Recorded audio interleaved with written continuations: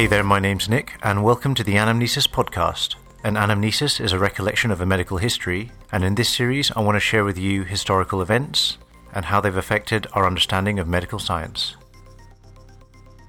This episode I want to talk about the Battle of Britain, fighter plane design, and how these two things influenced Sir Peter Medawar to make discoveries that would lay the groundwork for safe transplantation of organs from person to person. What General Weygand called the Battle of France is over. I expect that the Battle of Britain is about to begin. In 1940, at the beginning of the Second World War, having successfully taken France, the German forces turned their sights to Britain. This is part of Winston Churchill's address to Parliament, rallying the support of the country to fight on.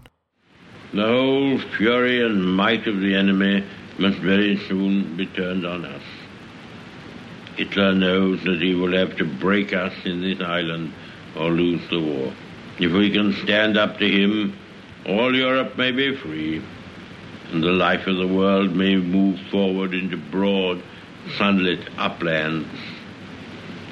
But if we fail, then the whole world, including the United States, including all that we have known and cared for, will sink into the abyss of a new dark age, made more sinister and perhaps more protracted by the lights of perverted science.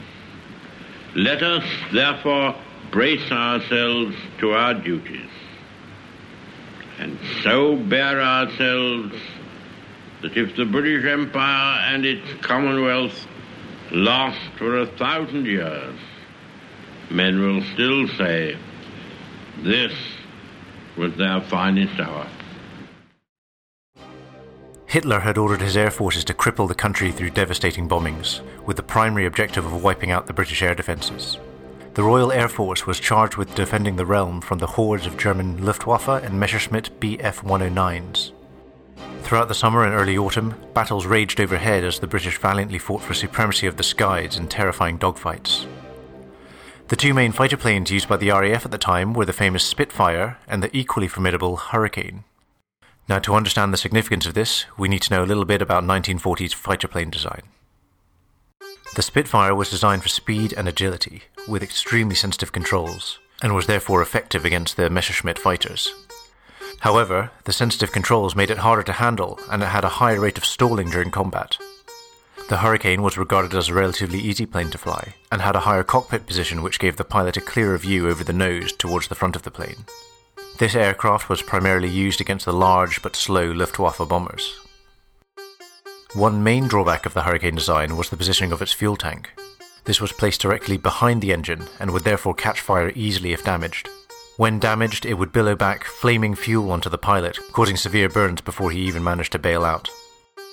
This was important because during the Second World War, the unprecedented increase in the number of burns patients left doctors and scientists desperate to find a good way to treat them.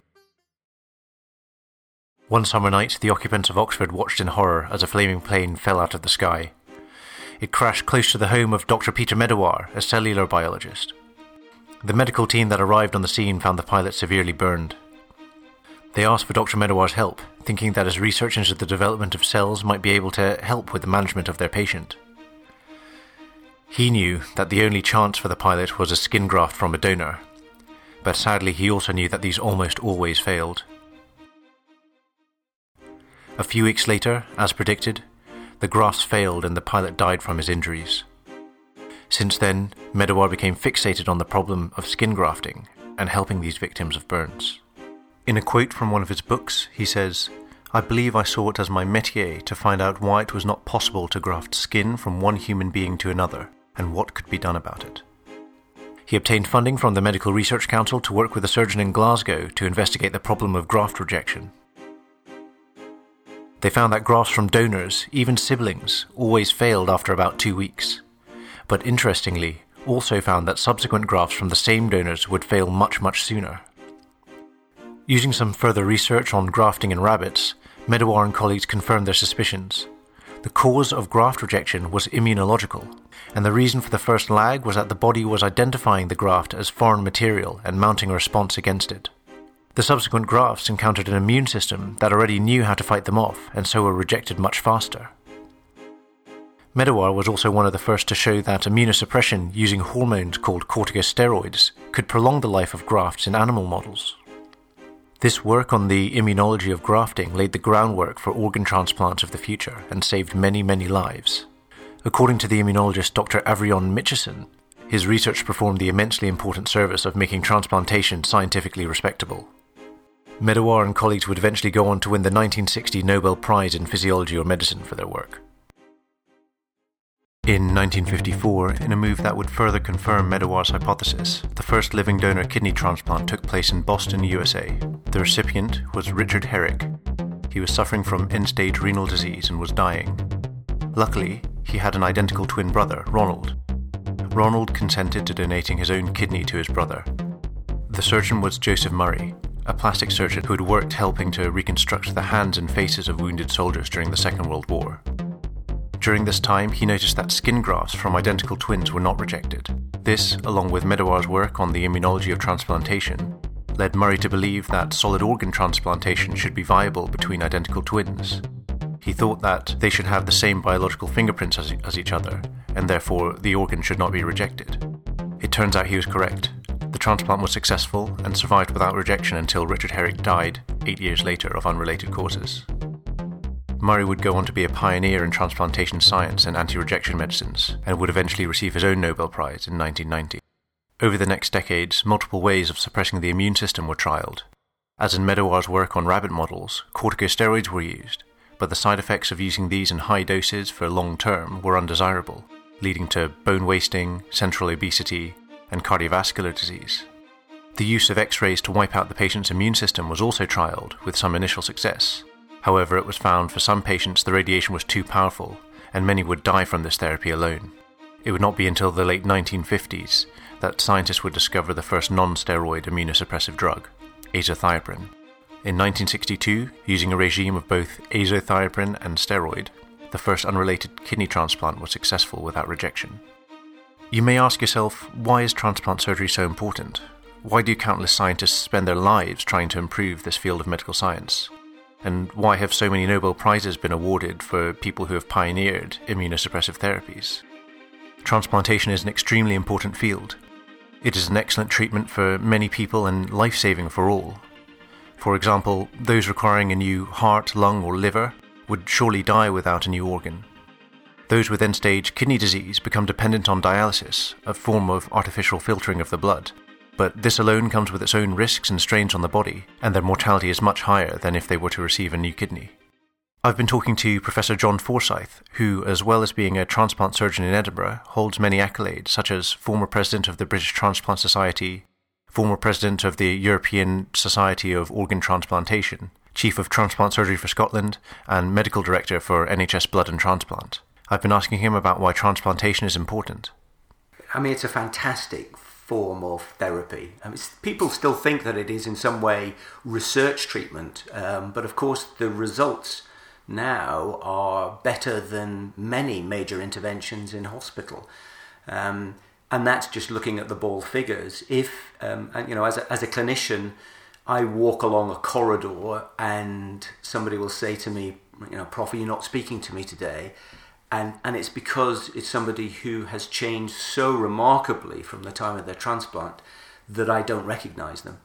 And that is the change that occurs, that somebody is close to death, and the power of transplant is to return them to, apart from taking some few tablets of anti-rejection medicine, they are returned to normal. And that's a massive transformation. And it's one that gives a huge amount of satisfaction in a clinical job.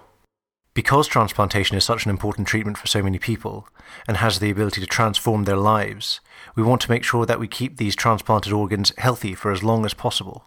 One of the main issues standing in the way of this is rejection, whereby the body launches an immune response against the donor organ in an attempt to destroy it.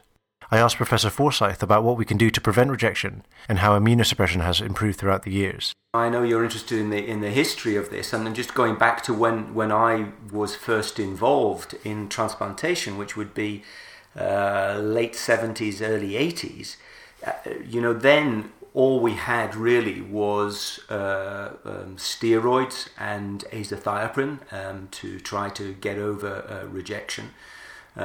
People had abandoned the use of radiation, but remember, people did that as well to try to overcome rejection. And as a result, we saw rejection very frequently. In fact, we almost expected rejection in every patient who had received a transplant. And quite often we found that organs were lost because of rejection. As the years have gone by with better immunosuppressive treatment, we now see much, much better results. We understand the immunology of rejection much better than we did, but we still haven't found the magic cure, the thing that it's always said to be the holy grail of transplant immunology and transplant surgery is to achieve tolerance, so that somebody can accept tissue from another person without the need for immunosuppression. There are many examples in science where models of that have been created, usually in animal experiments, but we have never seen that in human transplantation with certainty and being able to follow that. So because of that, we still need to do more scientific research into rejection, even though it is much better treated now than it was when I first came into to the discipline. I asked him about immunological treatments used today and what they mean for the patients taking them. The treatments that we give are in general tablet form. There are some drugs that are still given, which are given by into the vein, by an infusion into the vein around the time of the transplant, and those are so-called monoclonal antibodies. So it's an antibody preparation that has been perhaps designed to be against one particular cell type in the body, or alternatively against a number of the cell types, and that can be given around the time of transplant. That does not need to be repeated more than during the time that the patient is in hospital, so that after the recipient goes home and hopefully the transplant is working well, they will simply be taking tablets, sadly quite a few times a day, but as the risk of rejection recedes, because rejection happens much more frequently early after the transplant rather than late, we are able to reduce the tablets so that after, let's say, 3 months after the transplant, the patient is able to start reducing the number of tablets that they take, and eventually they will be on a dose of anti-rejection medicines, which is reasonably small. It has to be continued. There have been experiments where people have tried to stop anti-rejection medicines many years out, and in certain cases, particularly with liver transplantation, for reasons we don't understand, that does seem to be successful. But in the main, if you stop taking anti-rejection tablets many years after the transplant, the rejection will still happen. So we do tell people that they need to keep on taking those tablets. All treatments, however, have their downsides and compromises. Each of them, of course, has its own set of side effects, as you would imagine with any drug that you take. But if you look overall, of course, it stands to reason. You are dulling, you are taking down the level of our immune system so as it accepts protein from another person, that is the organ that has been transplanted. And therefore you can imagine that immunity has come down slightly against other risks such as infection. And that is one of the things that we warn our patients about, and particularly when they're taking high levels of the anti-rejection medicines immediately after the transplant, we do various things, including giving them extra drugs to avoid certain infections. even after many years, I think transplant patients do still try to, avoid going into an area where there is known to be, childhood illnesses or flu or whatever, something like that. And we do warn about the risk of infection long term. We also know that some of these drugs, because they take the immune system down, your immune system there is partly also to deal with cells that are abnormal in any way, so that we know that certain forms of tumours, certain forms of cancers can be more common in patients who have taken anti-rejection medicine over many years. Now, happily, most of the forms of tumour that we know about are actually relatively easily treated. For instance, like some of the skin cancers. So, if people try to make sure that they don't get too much sun, which of course promotes skin tumours, and if they keep a wary eye out for changes in the skin, then we can stop them getting that problem many years down the track. But infection and tumours would be two of the major things that we talk about when we talk about anti-rejection medicines and their downsides overall. One of the key processes of working up an organ for transplantation is called tissue matching. This is where doctors see how closely a donor organ matches the biological signature of the recipient. Here's Professor Forsyth talking about some of the history behind this and its importance. We go back to, again, with a historical sort of look at that, you will go back to the sort of turn in the 1900s, early 1900s. We first of all found about blood groups and found that those are important. First of all, you mustn't give an incompatible, a donor organ that is markedly different from the blood group of the recipient. And that was the first leap forward. And then it was probably 1950s, 1960s where we started learning that tissue type was important. And that's in simple terms is the fact that on the surface of all of our cells are proteins that define me as me and you as you. And those proteins can be stratified, numbered if you like. And we now know that the better the match, that tissue match is between individuals, the more likely it is that we are able to have a successful transplant, and rejection is less likely. We learned that some of the very first successful transplants were between identical twins. And that sort of was one of the things that kick-started clinical transplantation, because we realized the similarity between cells, between those proteins on the surface of those cells became very important. So tissue typing, tissue matching, the match between the donor and the recipient, all those things mean the same thing largely, that we need to try to match as best we can between the donor and recipient to get a successful outcome for the transplant. For organs such as the heart and lungs, live organ donation is not possible. However, for some organs such as kidneys, it is. The outcomes from live organ donations are generally better than those from deceased donors. I asked Professor Forsyth why this might be, and whether better tissue matching might play a role. Because you are able to, you have a period of time to work up the donor, then you can make sure that donor is very fit, that their kidney function is very good, and we can check, as you're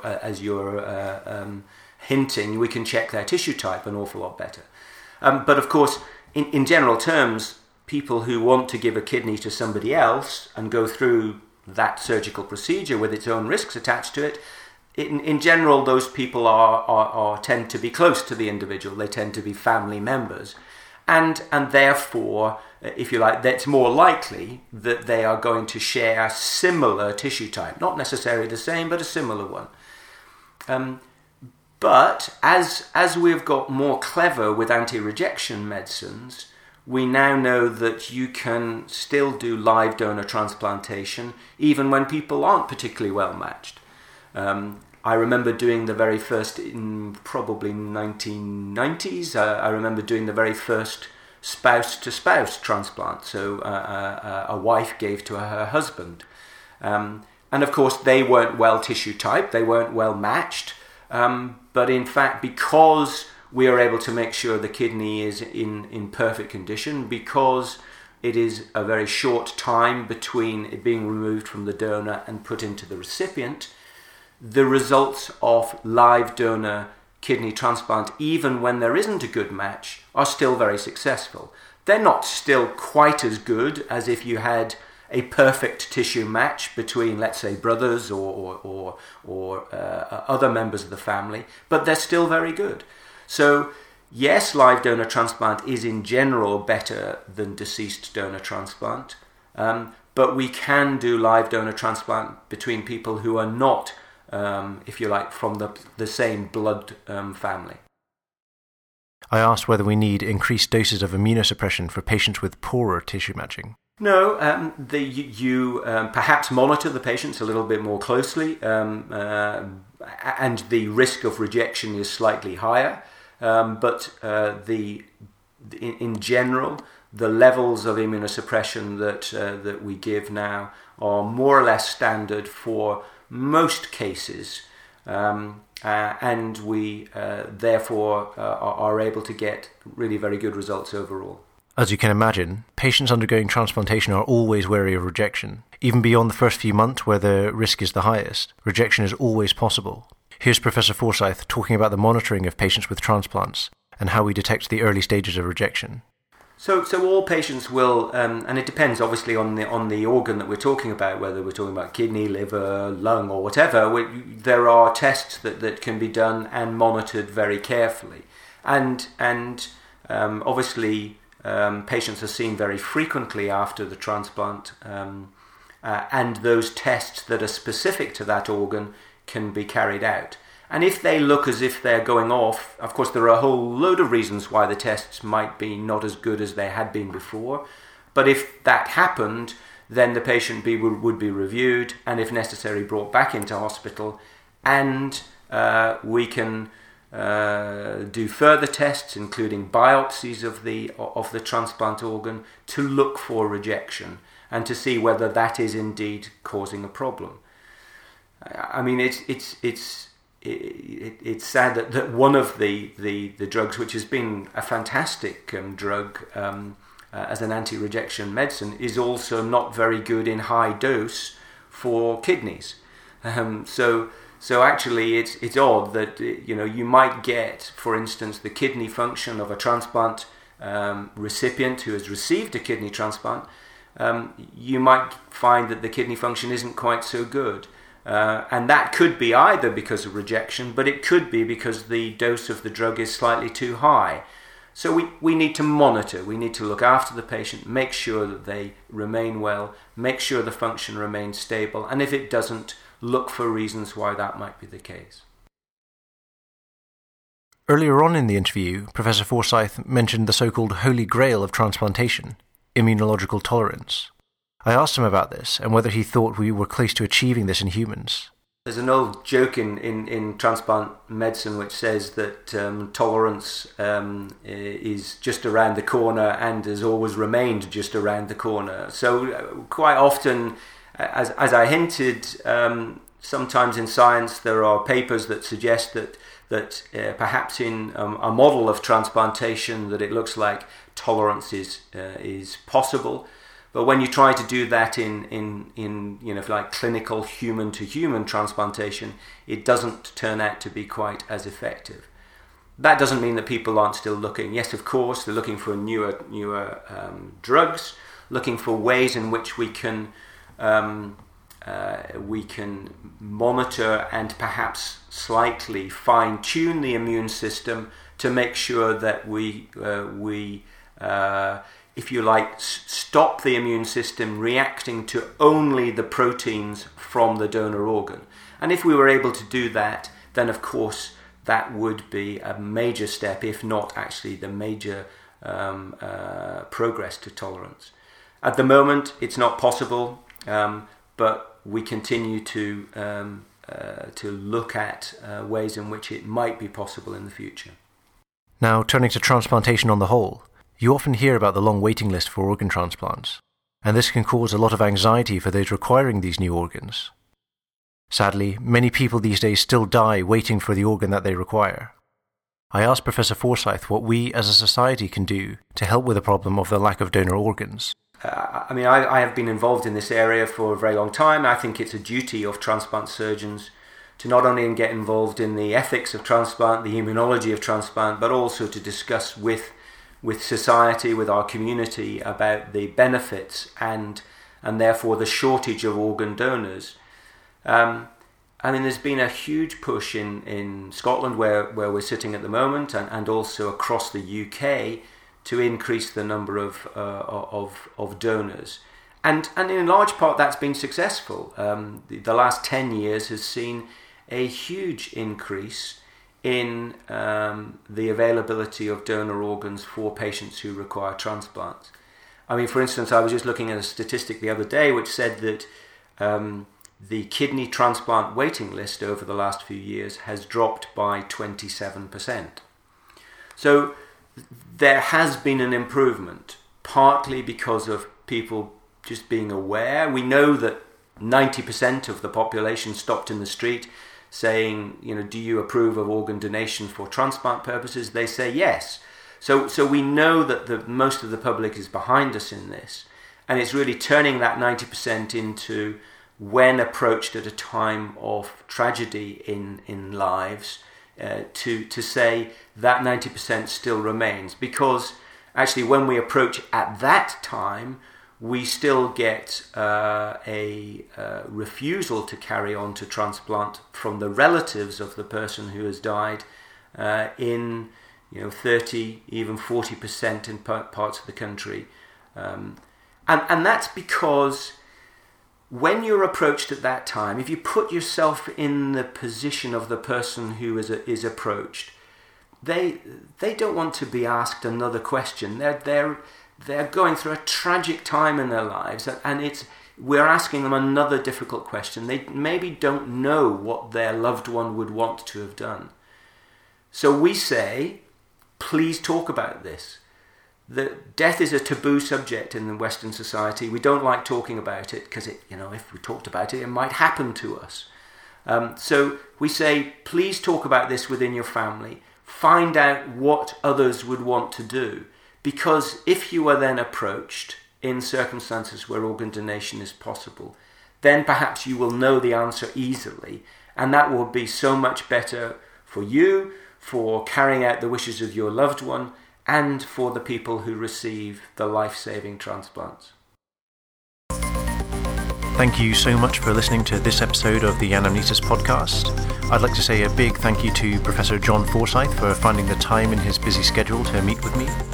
If you want to find out more about the history of transplantation, I'd like to recommend History of Organ Transplantation by David Hamilton. It's an excellent book, and he goes into much more of the detail than I ever could.